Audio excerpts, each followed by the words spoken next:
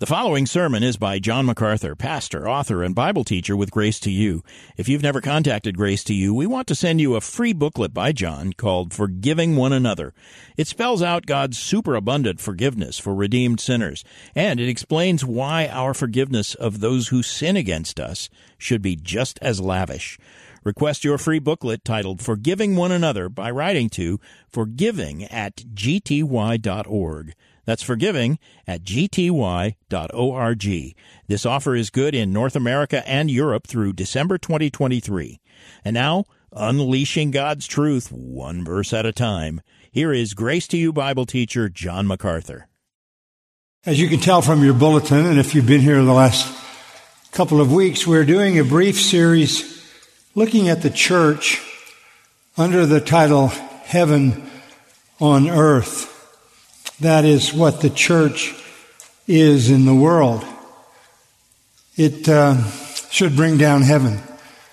A church should be nothing like the world, and it should approximate heaven. Churches, however, today seem to have lost their sense of heavenly connection. They have an identity crisis in so many churches, shifting styles, changing methods, shallow sentimentalism, naive theology, superficial worship, all kinds of things. A smorgasbord of attempts to, quote unquote, make the church relevant to a fast-changing world. Now, this calls for us to go back to the foundations, and that's what we're endeavoring to do in this series. The right way to define the church in its true form is this: it is the present form of the kingdom of heaven. It is the present form of the kingdom of heaven. That is a fundamental definition of the church. The kingdom has many manifestations. There is the universal kingdom, the kingdom of creation, over which God is the universal sovereign. He rules over all creation. There is the eternal kingdom to come, the new heaven and the new earth. Again, this will be the kingdom of righteousness and holiness that lasts forever. There is the millennial kingdom, which is a 1,000-year reign of Christ on earth, when he comes and sets up his throne in Jerusalem and rules over the entire world. The kingdom has various manifestations through redemptive history, but for now, in this present era, it is the present form of the kingdom of heaven, and that is the church. The church. It should be informed by and conformed to heavenly realities. As Paul said to the Colossians, it should be where our affections lie. As Jesus said, it should be where our treasure is. Our perspective has to be heavenly. The church is the realm of the redeemed, the kingdom ruled over by God and his appointed head, the Lord Jesus Christ. As we saw a couple of weeks ago, Paul said that if you're a believer, you've been transferred from the kingdom of darkness into the kingdom of God's dear Son. There's a lot of kingdom language in the Gospels as our Lord speaks of his kingdom and entrance into his kingdom and those who will not enter into his heavenly kingdom. And this is familiar language to any Bible student, and it is the way to understand the church. It is the kingdom of heaven on earth. In 1 Corinthians 15:23, it says the church is the kingdom made up of those who are Christ's. That's a great statement. The true church, the kingdom of heaven on earth, is made up of those who are Christ's. Now, when you understand that, it ends all the foolishness of trying to figure out what a church is and should be. What establishes the entire ministry of the church, what establishes everything about the church, is what the King says about his kingdom. Our King is none other than the King of Kings and Lord of Lords, the Lord Jesus Christ. The Father made him as head over the church. The Church of Jesus Christ, then, is not a man-made organization.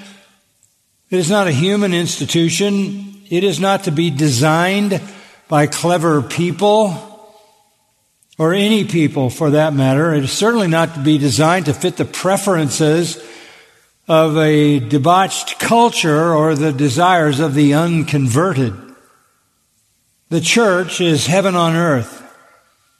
And if that is the case, then there is an obvious reality that is the very foundation in the church, and it is this, that we are conformed to the will of God in heaven.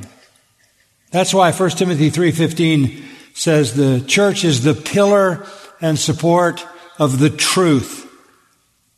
When we say that, we're really talking about the true foundation of the church.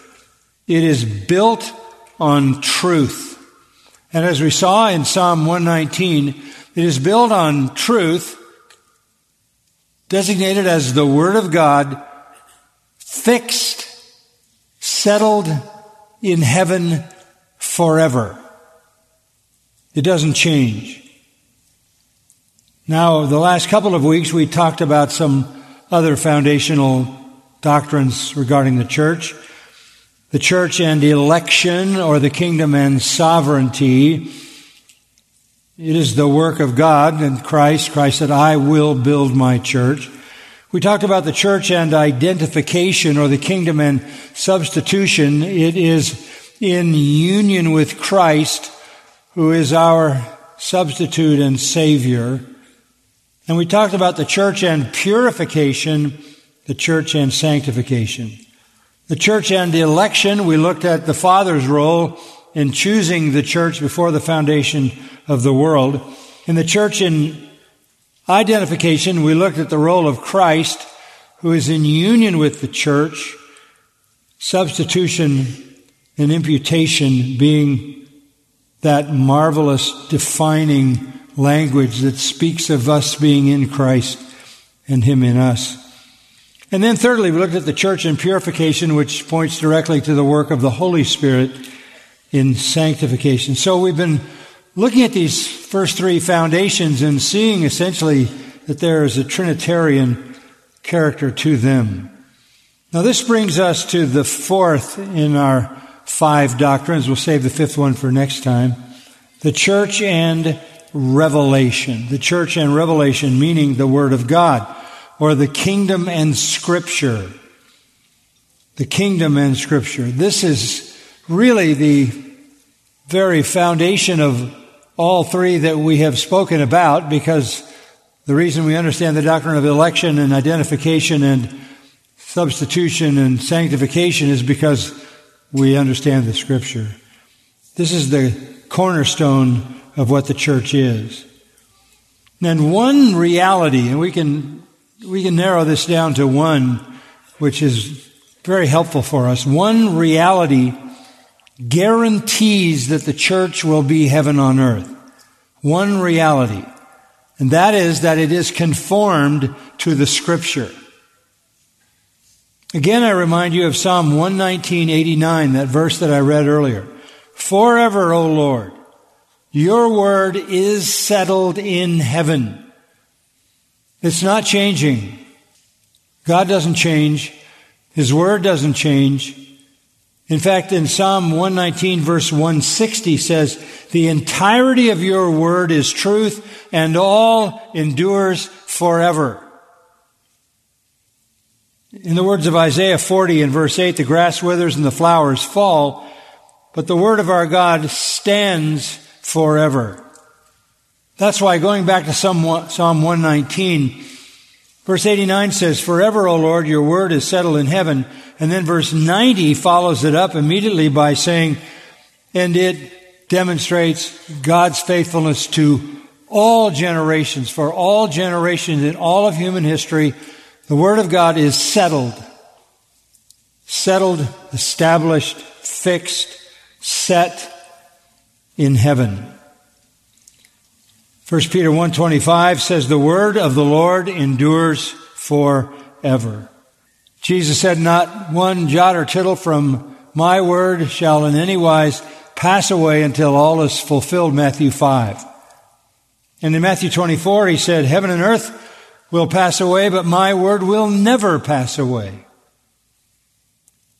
The word of God is eternal, never altered, never changed. Nothing can be added to it. Nothing can be taken from it. And that is the final warning in the Bible at the end of the book of Revelations. If you add anything or take anything away from this, shall be added to you the plagues that are written in this book. This is the word of God settled forever in heaven. So for us to understand how the church is to behave as heaven on earth, simply is to bring the truth of God settled in heaven to earth and live according to it.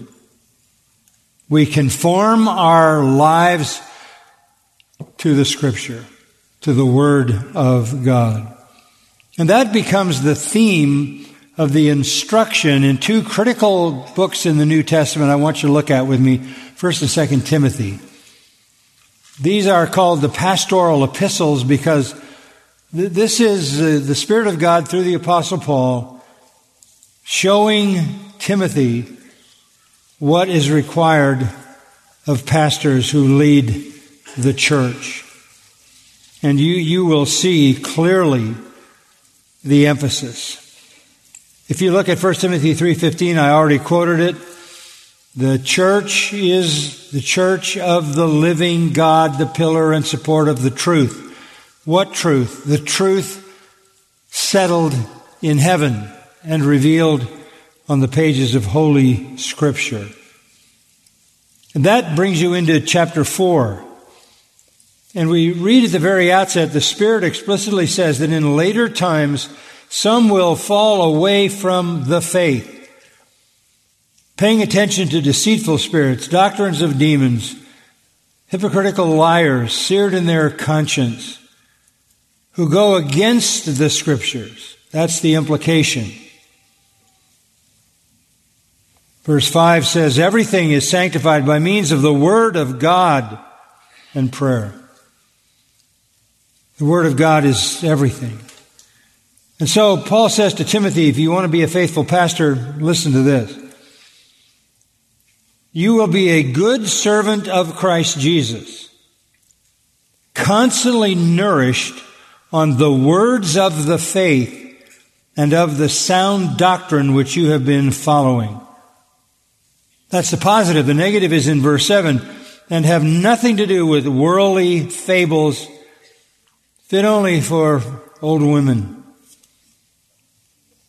You will be nourished on the words of the faith, that's Scripture, and the sound doctrine which Scripture proclaims. And if you do that, you are a good servant of Jesus Christ. And then, not only are you to be nourished on them, but go to verse 11. 1 Timothy 4, command and teach these things. Literally, keep on commanding and keep on teaching these things.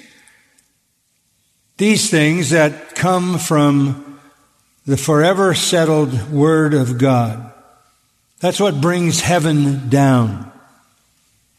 The church will be like heaven when it submits to, conforms to, is faithful to, and proclaims the eternal Word of God. In verse 13, Paul continues directing Timothy, until I come, give attention to the public reading of Scripture, to exhortation and teaching. Read it, explain it, and apply it. That's your ministry. Verse 16, pay close attention to yourself, your own spiritual life, and to your teaching.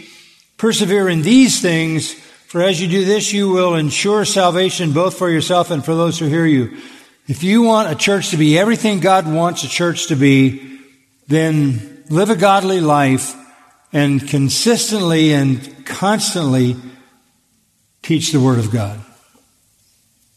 That's the New Testament command. Down in chapter 5 and verse 17, Paul continues this emphasis. The elders, meaning pastors, just another designation for pastors, who rule well are to be considered worthy of double honor, especially those who work hard at preaching and teaching. Preaching and teaching is hard. It's hard work. But those who give themselves to it are worthy of double honor. Down in chapter 6, go to the end of the chapter, verse 20. O Timothy, guard what has been entrusted to you. Guard what has been entrusted to you. What had been entrusted to him? Look at 2 Timothy 1:13 and you'll see. Retain the standard of sound words which you have heard from me in the faith and love which are in Christ Jesus. Guard through the Holy Spirit who dwells in us the treasure which has been entrusted to you. Chapter 6 verse 20 of 1 Timothy, the treasure has been entrusted. 2 Timothy 1 verse 14, the treasure has been entrusted. This is saying, I gave you the truth. I gave you God's word. In Acts, Paul says, I have not failed to declare unto you the whole counsel of God. Your legacy from me is the word of God. Over in chapter 2, you can take a look at verse 14. Remind them of these things that are truths that come from heaven, and solemnly charge them in the presence of God, not to wrangle about words, which is useless and leads to the ruin of the hearers. This is not a time for fancy oratory and speech. Or rather, be diligent to present yourself approved to God. How can you be approved to God? Because you are a workman who doesn't need to be ashamed. How can you avoid shame? Accurately handling the word of truth. And again, verse 16, stay away from worldly, empty chatter that just produces ungodliness. And verse 18 leads people away from the truth. Again, it just keeps coming back to this same emphasis. With that in mind, come down to chapter 3 and verse 15. From childhood, Paul tells Timothy, you have known the sacred writings, that's the scripture, which are able to give you the wisdom that leads to salvation through faith which is in Christ Jesus. All scripture is inspired by God and profitable for teaching, for reproof, for correction, for training in righteousness, so that the man of God may be complete, fully equipped for every good work. All you ever need as a minister for every good work is to be equipped with the Scripture. Because the Scripture has the power to save, as verse 15 says, gives the wisdom that leads to salvation. It has the power to sanctify, as verse 16 says, bringing the teaching that reproves, corrects, trains in righteousness. As a result of all of this leading up to chapter 4, Paul gives his final command. I solemnly charge you in the presence of God and of Christ Jesus, who is to judge the living and the dead, and by his appearing and his kingdom. In other words, the king of the kingdom is going to hold you accountable. And he sums it up in verse 2. Preach the word. Preach the word. Be ready in season and out of season. What does that mean? All the time. You're either in it or out of it. Reprove, rebuke, exhort with great patience and instruction. This is important because the time will come when they will not endure sound doctrine. They'll want to have their ears tickled, and they'll accumulate teachers to themselves in accordance to those ear-tickling desires. Verse 4, they'll turn away from the truth and be turned aside to myths. It all comes down to that one command: preach the word all the time, in season, out of season, which is all the time. So the defining and distinguishing mark of Christ's church is the complete submission to the Scripture, which is forever settled in heaven, and when brought to earth, becomes heaven on earth. It is to know the Bible, to understand the Bible, to be taught the Bible. This is the sum and substance, the center and circumference of the church and its life. A familiar Old Testament passage, Isaiah 55, verses 10 and 11. For as the rain and snow come down from heaven, and do not return there without watering the earth and making it bear and sprout, and furnishing seed to the sower and bread to the eater, so will my word be which goes forth from my mouth. It will not return to me empty, without accomplishing what I desire and without succeeding in the matter for which I sent it. This is such an incredible promise. God says, my word will accomplish everything I intend it to accomplish. This is how I do my work. Deuteronomy 8:3 says, every word out of the mouth of God is bread. That's true. Scripture is our bread.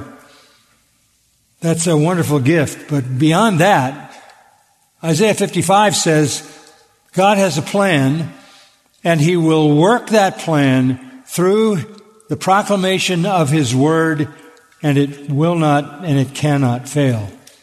You want the church to be what God wants it to be, then preach the word. And it'll do the work that God intends and that God purposes. It's powerful. Look, God created by His word. Did He not? 6 days created the entire universe by what He said, spoke it all into existence. His word has massive physical creating power. It also has massive spiritually creative power to build the church. So that is the sum and substance, as I said, of the church. We have one book, one revelation, the Bible, not the Bible and the Book of Mormon, not the Bible and the Science and Health and Key to the Scriptures, not the Bible and any other book given equal authority as the cults do. We have one book, and it does everything. It does everything. And I'll show you more specifically. So let's look down at 2 Timothy 3:15. And we'll just kind of sort these realities out. All Scripture we're talking about. Inspired by God, God-breathed, God-authored, and profitable. And what can it do? Well, let's look at verse 15. First of all, it is the sacred writings, the Scripture, which are able to give you the wisdom that leads to salvation through faith which is in Christ Jesus. How do we do evangelism? How do we bring people to salvation? It is the sacred writings, it is the Scripture that is able to give you the wisdom that leads to salvation through faith which is in Christ Jesus. The Word of God is the tool of salvation. It is the instrument of salvation.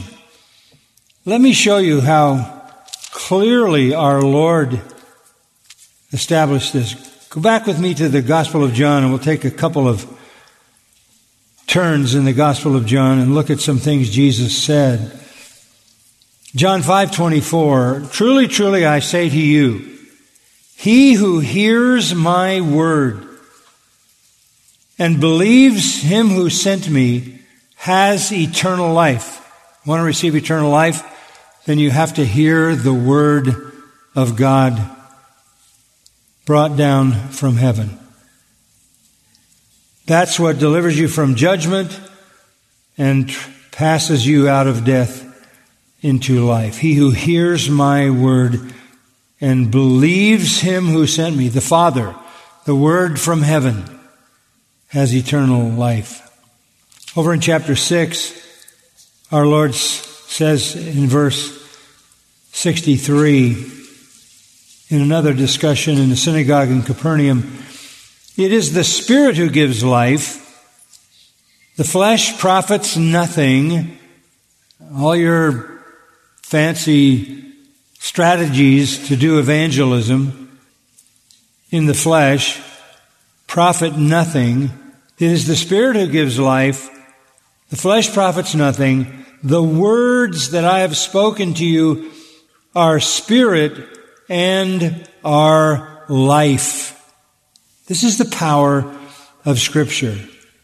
It gives life. It gives spiritual life to the spiritually dead. Again, in chapter 12, right at the end of the chapter, in another conversation that the Lord is having, he says in verse 49, John 12, "I did not speak on my own initiative." Again, Jesus, the Son of God, came down from heaven, but never spoke on his own initiative. He spoke only what was forever settled in heaven. So he says, "I do not speak on my own initiative, but the Father himself who sent me has given me a commandment as to what to say and what to speak." It is again the word forever settled in heaven, and I know that his commandment is eternal life. And so the things I speak just as the Father has told me. You want a mandate for pastoral ministry and preaching? There it is. You better be preaching what the Father has established forever as the settled word in heaven. In chapter 14, verse 24, again the Lord comes back to this emphasis. "He who does not love me does not keep my words." That's the distinction. "And the word which you hear is not mine." Again, Christ himself is faithful to the forever settled word. I don't make up anything. "The word which you hear is not mine, but my Father's who sent me. And these are the things I have spoken to you." At the close of the 20th chapter of John, verse 31, "These have been written so that you may believe that Jesus is the Christ, the Son of God, and that believing you may have life in his name." God wrote the Bible so that you could have eternal life. It is the Bible, the Word of God, that gives life. Romans 10:17 says, "Faith comes by hearing, and hearing the message concerning Christ."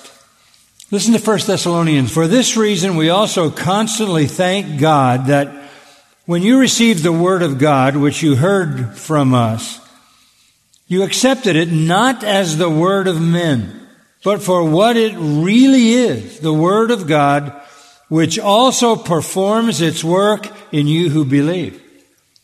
That not only saves, but it continues to work powerfully in those who believe and are saved.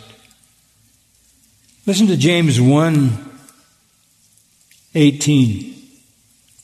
Verse 17, every good thing given and every perfect gift is from above. It all comes from heaven, coming down from the Father of lights, with whom there's no variance or shifting shadow. The good things come from heaven. And the next verse says, in the exercise of His will, He brought us forth by the word of truth. He brought us forth by the word of truth. That is why Philippians 2:16 calls Scripture the word of life. It has the power to give life, just as the word of God had power to give life at creation. In Luke chapter 8, a very familiar parable will illustrate this. It's the parable of the soil. And we'll look at the explanation of that parable in Luke 8:10. Our Lord says to His disciples, to you it has been granted to know the mysteries of the kingdom of heaven. You know the truth that comes down from heaven, the eternal truth. But to the others, the rest, those on the outside, they see but don't see, they hear but don't understand. So let me explain the parable of the seed and the soil. The seed is the Word of God. I mean, what does that tell you? The seed is the Word of God. And when the seed hits good soil, verse 15, the seed in the good soil, these are the ones who have heard the Word in an honest and good heart and hold it fast and bear fruit with perseverance. The power is in the Word. One final passage on this particular point, 1 Peter 1, verse 23, rather. For you have been born again, not of seed which is perishable, but imperishable, that is, through the living and enduring Word of God. And this is the word that was preached to you. He preached the Word, and the Word, the living and enduring Word of God, gave life. The Word of God is alive. It gives life to all who believe. Consequently, preach the Word. Why would you do anything else? Nothing else can give life. Nothing else. Notice down in verse 16 that it not only produces salvation, but it establishes doctrine.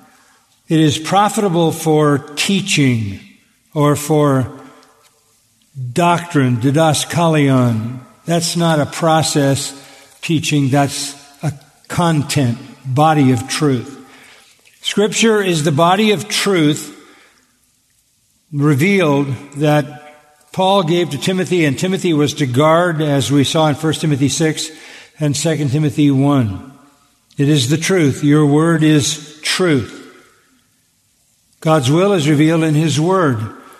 The Word is filled with teaching that generates truths.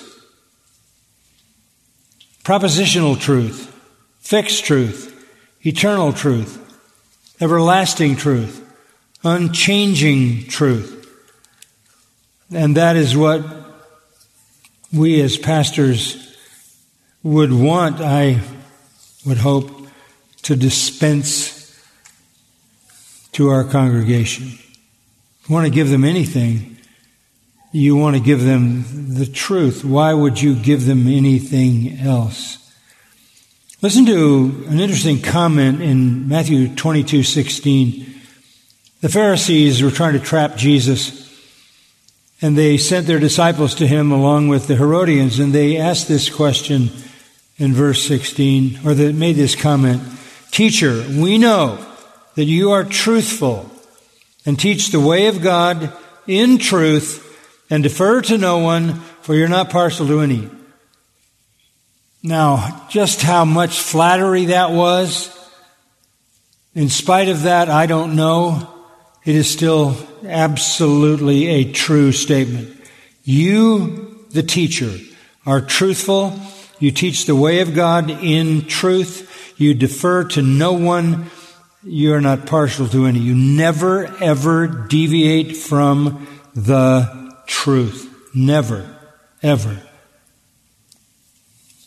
Later in verse 29, Jesus said to them, you're confused and mistaken because you don't understand the Scriptures. And because you don't understand the Scriptures, you don't understand the power of God. The power of God is released through Scripture only when it is rightly divided and when you believe. The knowledge of God's Word forms our entire theology, our entire view of everything in the natural and the supernatural world. That's why the Bible says over and over again, be renewed in your mind, Romans 12. Be renewed in the spirit of your mind, Ephesians 4. Philippians, I pray that you'll have real knowledge and discernment. The power of the Word unleashed in your life when accurately understood is the power that establishes a set of convictions by which you can live your life to your own blessing and to the glory of God. Thirdly, he says, this Scripture is profitable not only for salvation and for doctrine, but for reproof. Strong word. It refutes, it confutes, it convinces, it convicts, it rebukes. This is the other side of truth teaching. It exposes error. When you have an expository ministry and you preach the Word of God, you are bound to make some people uncomfortable. Some months ago, I was on some interview and somebody said to me in that interview, does it bother you that you offend people? I said, no, I live to offend people. Because that's the work of the Word. It exposes their error. It undoes everything that is deceptive. It unmasks all the lies. It crushes the fortified ideologies that condemn people. So we preach the Word because it saves, it establishes truth, structure which produces convictions, and it reproves us in our error and our sin. And there's more. It also corrects us. So at first it makes you feel badly, but only with the purpose of establishing the right thing to do and believe. It reproves error. It reproves unrighteousness. And that's Hebrews 4, which is also an amazing testimony to the power of Scripture. Listen to Hebrews 4:12. The Word of God is living and active, sharper than any two-edged sword, piercing as far as the division of soul and spirit, of joints and marrow, and able to judge the thoughts and intentions of the heart, and nobody can hide from it. The Scripture will cut right to the bone, right to your soul, your spirit. That's how powerful it is. It is effective. It is dynamic. It is accurate. It penetrates into the inmost recesses of the spiritual heart, into the depths of sin. It sifts, it analyzes, it reveals emotions, attitudes, thoughts, and behaviors. And God misses nothing with His Word and no one. Men hate that. John 3. They hate the light because their deeds are what? Are evil. But it's a necessary exercise. It's a necessary exercise. So the Word of God does all that work. Rebuking error. Confronting sin. And then comes correction in verse 16. Correction. To straighten up. To thoroughly restore to an upright position. It'll break you down, and then it'll put you back together in a far better condition. In John 15, our Lord talked about this same work of the Word. In verse 3, He said, "You are already clean because of the Word which I have spoken to you." The Word of God not only exposes your sin, it cleans you up. It corrects you.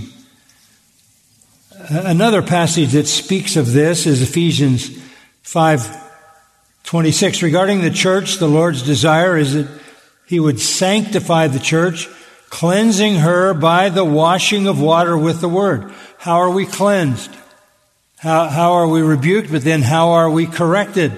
By the work of the Word, washing with the water of the Word, so that He can present to Himself a church in all her glory, having no spot or wrinkle or any such thing, but that she would be holy and blameless. The Word does the rebuking, and the Word does the correcting. And then training in righteousness. This is the full work of the Word. It tears you down, it rebuilds you, and then it trains you in the right direction. As you feed on the Word of God, Peter says in 1 Peter 2:2, like newborn babes, long for the pure milk of the Word so that you may grow in respect to salvation. The Word begins by assaulting you and offending you, and then it sets the correction in place, and then it begins to train you in righteousness. So why is it that every time you come here, we're teaching you the Bible? This is why. We only have one tool. We only have one tool. Since the Word does all that, verse 17, it accomplishes its objective. The man of God, by the work of the Word, in saving and teaching and reproving and correcting and training, makes the man of God adequate, perfect, complete, mature, equipped for every good work. What more could you be than equipped for every good work? I mean, that's the max, right? So what is going to get you to that kind of spiritual maturity? Where you are artios is the Greek word, where you are complete, capable, proficient. It's the Word of God. It's the Word of God, that's the tool. It's always been the tool. And so faithful pastors go deep into the Word to mine out its riches. They disdain the flat, trivial, shallow preaching. They reject the formulas, the cleverness, the human wisdom. They know the Word is the truth that transforms. And so a faithful pastor takes his people consistently down deep into the Word, because that's the demand and the singular demand from God for his ministry. When you don't do that, you get a kind of evangelicalism that is man-centered, trying to make people feel good about themselves rather than encountering the realities of heaven. Just to kind of wrap up, I want to go back to the Reformation and give you a couple of illustrations. The greatest revival the church ever knew, in my judgment, was the Reformation back in the 16th century. And the Reformation really came about because there was a restoration of biblical expository preaching. Take, for example, John Calvin, whose impact was probably without parallel. He was relentless in his exposition of Scripture. In Geneva, he started in 1536, and he exposited the Scripture until 1564, with a 3-year break when he was exiled by the city council. But it wasn't just Calvin. R.L. Dabney says all the leading reformers, whether in Germany, Switzerland, England, or Scotland, were constant preachers, and their sermons were expository. We may assume with safety that the instrumentality to which the Spirit unleashed power in that greatest of all revolutions was the restoration of scriptural preaching. The Reformation came because of that. The Bible forms the whole content of our preaching. And by the way, God set forth all its truths in such contexts and proportions and relations as He knows suit the soul of man under the work of the Holy Spirit, so that you don't need to alter the Scripture. This is the way God wanted it. What is preaching then? It is explaining the Scripture in its context. And the church, if it will be heaven on earth, must be radically committed to Scripture. Part of the problem of the confusion in the church, probably most of it, resides with those preachers who refuse to do this. Maybe out of pride, maybe out of unbelief, maybe out of laziness, maybe out of sin. They don't do what we must do. They will be held in account. James 3:1, stop being so many teachers. Theirs is a greater judgment. But the reformers understood it. Take, for example, Calvin. He wrote tracts. He wrote massive theology, the Institutes. He wrote commentaries on Scripture except the book of Revelation. He gave lectures. He regularly preached 10 sermons every 2 weeks. That's a lot of work. All of them Scripture exposition. And then Luther, between 1510 and 1546, that's 36 years, he preached 3,000 sermons. Frequently, many days a week, and sometimes more than 2 times a day. Studying, preparing, and preaching. He did all that, as did John Calvin, with some very serious issues in their home life, with their wives and children who were ill and died. Luther preached to his children on Sunday afternoons. Here's just a little bit of insight into Luther. In 1520, he wrote 133 works on Scripture. In 1522, he wrote 130 works. In 1523, he wrote 183 works, one every other day.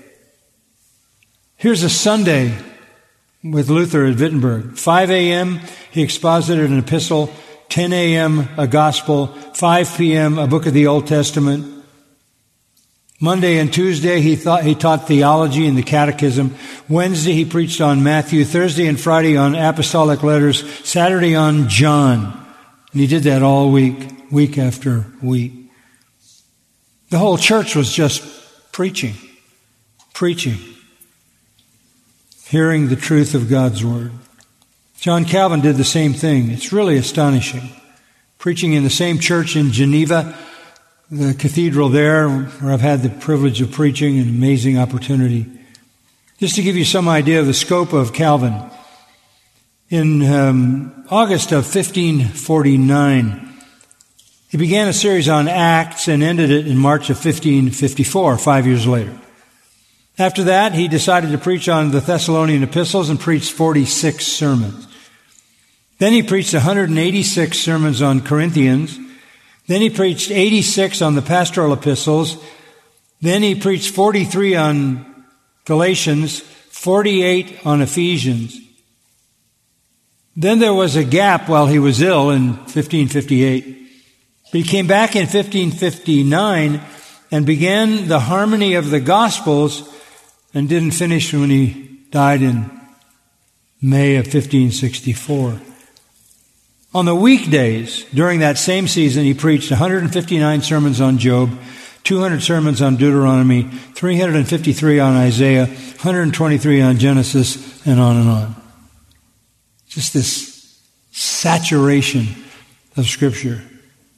It was an Easter day in 1538. He preached in the cathedral, and the city council arrested him and banished him.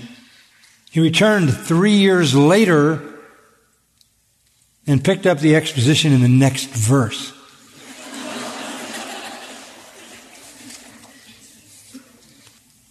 Calvin believed the Word of God was the lamp that had been taken away from the church. Calvin had a horror of those who preached their own ideas in the pulpit. He knew the Word of God was indeed the power that was profitable. I'll give you just a quote to close in sermon number 61 on Deuteronomy. He said this, "Let the pastors boldly dare all things by the Word of God. Let them constrain all the power, glory, and excellence of the world to give place to and to obey the divine majesty of this Word. Let them enjoin everyone by it from the highest to the lowest. Let them edify the body of Christ. Let them devastate Satan's reign. Let them pasture the sheep, kill the wolves, instruct and exhort the rebellious. Let them bind and loose thunder and lightning if necessary. But let them do all of it according to the Word of God." It's heaven on earth when the Word of God reigns in the church. Let's pray. Lord, certainly in our hearts we're here in this church because we understand the power of your Word. But Lord, we hope this morning you have driven that even deeper into our hearts and sealed it permanently. May we understand that this is the church's one great calling, to unleash your Word, to do its work, to accomplish everything. All things pertaining to life and godliness are found in the Word, and they are brought to the hearts and souls of men and women when that Word is preached. Lord, I pray that you would raise up more preachers. We know that if there's ever to be another Reformation, ever to be a great revival across this country, it will happen only when pulpits proclaim your word and nothing else. May you be pleased to do that, we pray, for your glory. Amen. You've been listening to John MacArthur, Bible teacher with Grace to You.